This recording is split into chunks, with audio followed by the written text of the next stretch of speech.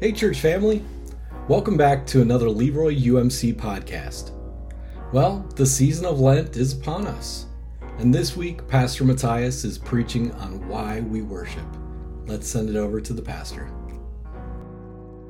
And for those who were here on Ash Wednesday, you got a little bit of a sneak peek, but basically the idea for this worship series is that Lent is not just a sad, somber time. It's not just a time when we recite depressing psalms or give up things that we enjoy to show God how sorry we are, but Lent is also a time of preparation. We commit to new practices and new disciplines. We let go of old habits because we expect more out of life, more out of the world, more out of ourselves.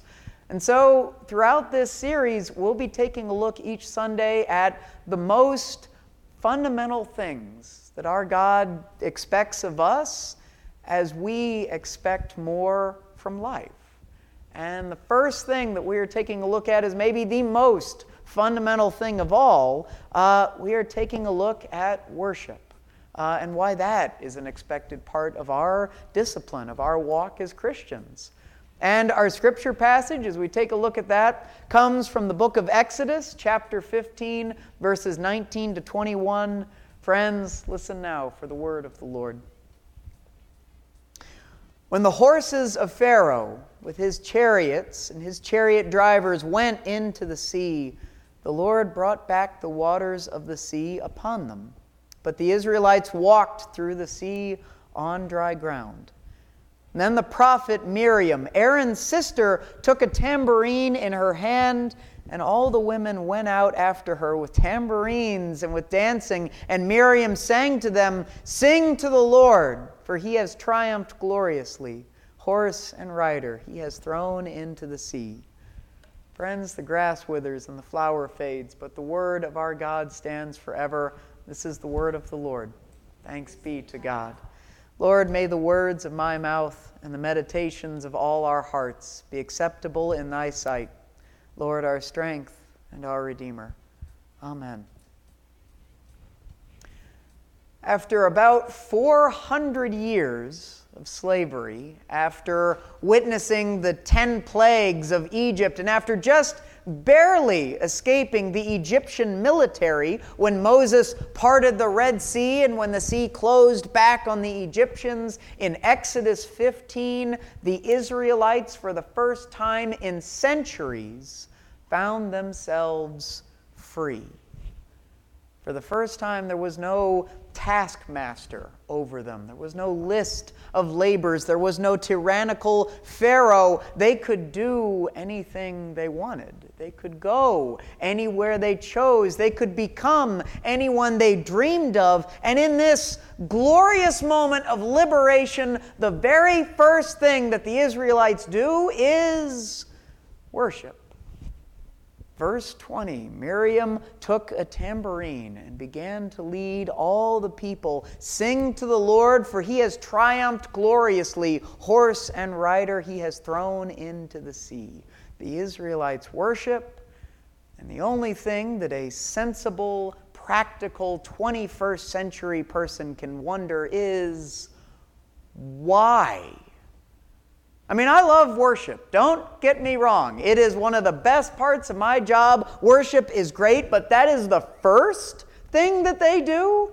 I mean, you'd think there were some more urgent matters to deal with, like, I don't know, for instance, finding food for 50,000 starving people, or finding clean water, figuring out transportation logistics, organizing a system of government, and maybe even just figuring out where they are in this massive wilderness.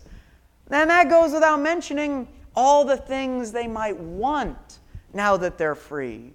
A country, a land, security, prosperity, happiness, all of it.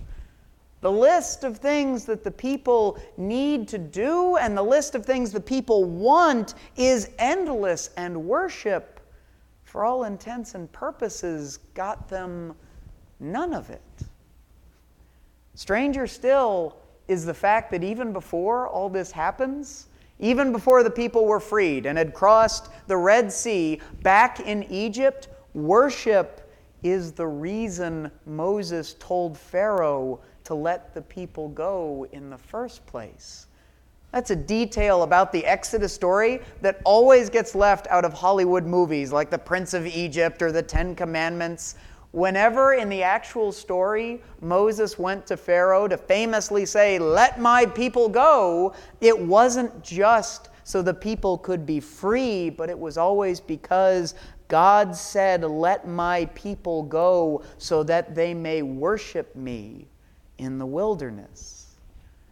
God expected them to worship. God expected the people to worship. God demanded that they leave Egypt in order to be able to do so. And in chapter 15, they finally do it. Worship is the first thing they do once they are actually free. And it makes no logical sense. Why would God expect the people to worship more than God would expect the people to be happy, to be safe, to be prosperous? Why would the people choose to do that at that moment of all times? What could they possibly get from worship? And maybe that's the real question that Exodus 15 poses. Why would God demand and expect the people to worship when there doesn't seem to be anything that the Israelites could get from it? When most people today talk about worship, most people talk about worship in terms of what they get from it. In 21st century America, people tend to say they go or don't go to worship because they feel lifted by the music or filled up and inspired by the prayers or recharged by an idea from the sermon, get time with friends, get this or get that. And I know that sounds really cynical and pessimistic, but it's also something I imagine we all know is true. We're just being honest. How many of us have heard friends or family members or neighbors who complained about how they didn't get anything out of that preacher, that style of music, that Bible study, so they're going to try a different church? How many times have we heard someone say they don't go to church anymore altogether because they get more from their time worshiping by walking in the woods? And how many times have we maybe caught ourselves wondering what we get from that service? God knows I've found myself wondering that sometimes. It's not pleasant, but it is a simple reality that in a consumer society that teaches us to think about what we want, what we need, what our preferences are, worship has for many people become optional, because if I don't get something from it, then I don't have to do it. That's the 21st century consumer mindset, and it's a mindset that many Christians and even worship leaders have found themselves wrestling with, maybe especially coming out of COVID. I read an article this week by a worship coordinator named Nancy Janisch, who leads a large church up in Grand Rapids, Michigan.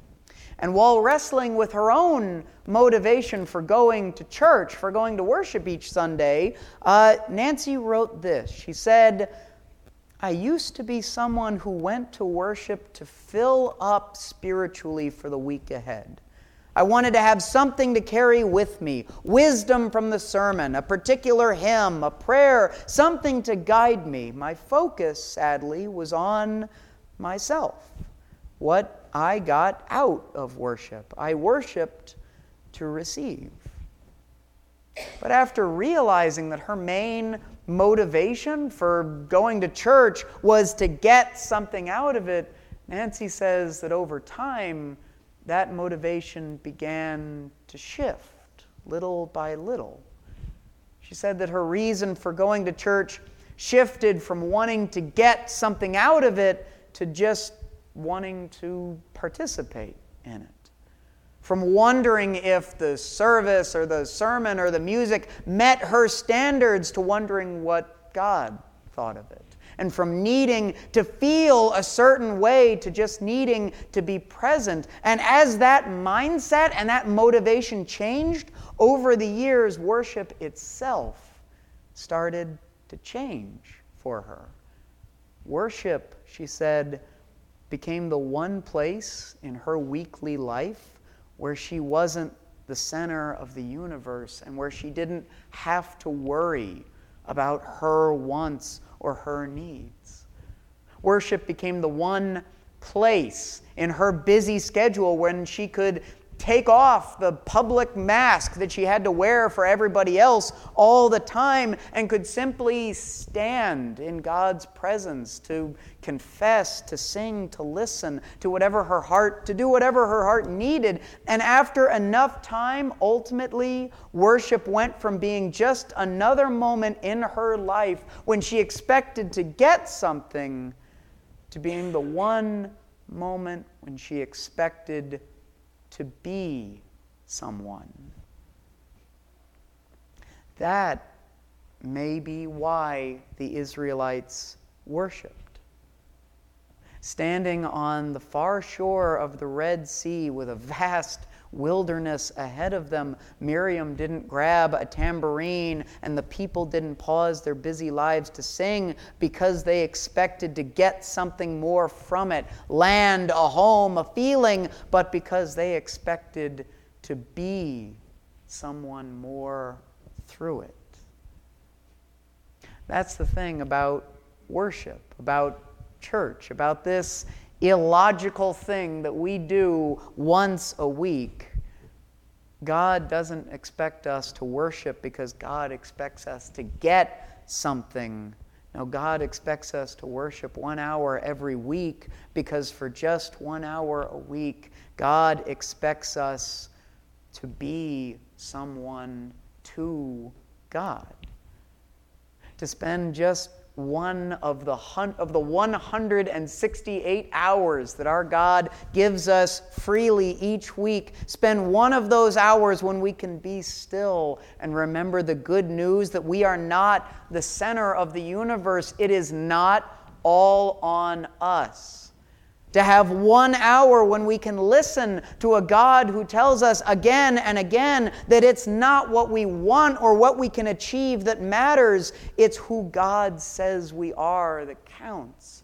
A forgiven and reconciled people. And 1 hour to let go of all the things that we expect to get and to be left only with the new life that we expect to find.